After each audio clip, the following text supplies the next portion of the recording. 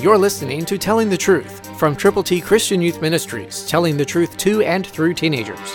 Here is Triple T founder George Dooms. Believe on the Lord Jesus Christ.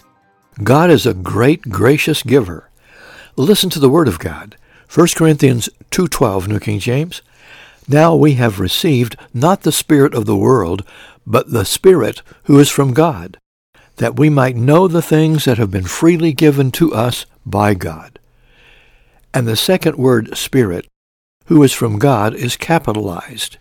That means the Holy Spirit, who indwells every believer in Christ. That's who you have available to you, the Spirit to reveal things. Wow, God wants us to move forward with the knowledge that He's entrusted to us, freely given to us by Him so that people can know how much God cares. For God so loved the world, people in the world, every guy, every girl, every man, every woman.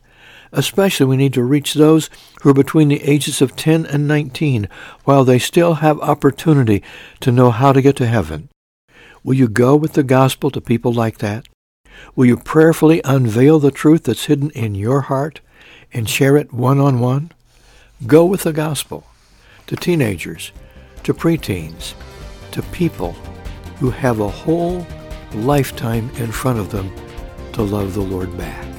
Christ through you can change the world.